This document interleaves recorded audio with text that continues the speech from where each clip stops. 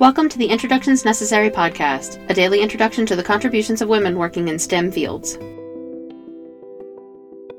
Though powered flight started with the Wright brothers in North Carolina, by the beginning of World War I, the U.S. lagged behind Europe in airplane technology.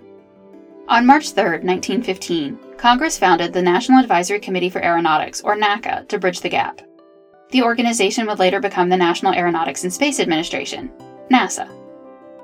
Initially, NACA was tasked with coordinating efforts that were already underway across the nation. However, its mission and workforce soon grew to cover a greater role in aeronautics research in the U.S. Research in the 1910s and 1920s included flight tests and streamlining studies.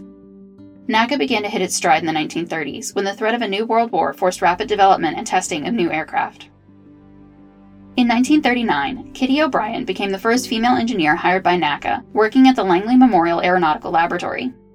She was an electrical engineer who had just become the first woman to complete her degree in electrical engineering from the University of Virginia, after having successfully sued just for admittance to the all-male engineering school.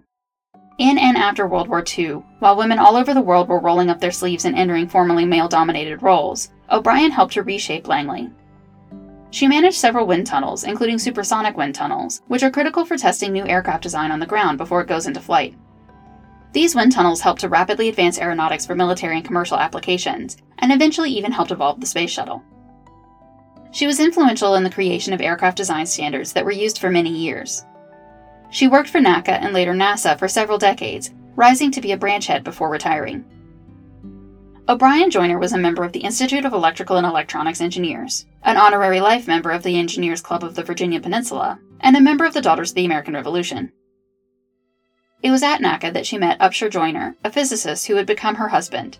They had 2 children together, and after retirement made their home in Virginia before dying just 3 months apart in 1993. Introductions Necessary is a production of 9 Hour Films. Our music was composed by Kristen Baum. Please visit our website, introductionsnecessary.com, to listen to previous episodes and learn more about the women featured in this program. We would love for you to introduce yourself to us on Patreon. You'll get the latest updates and find out how to support the podcast on patreon.com/9hourfilms. Thank you for listening.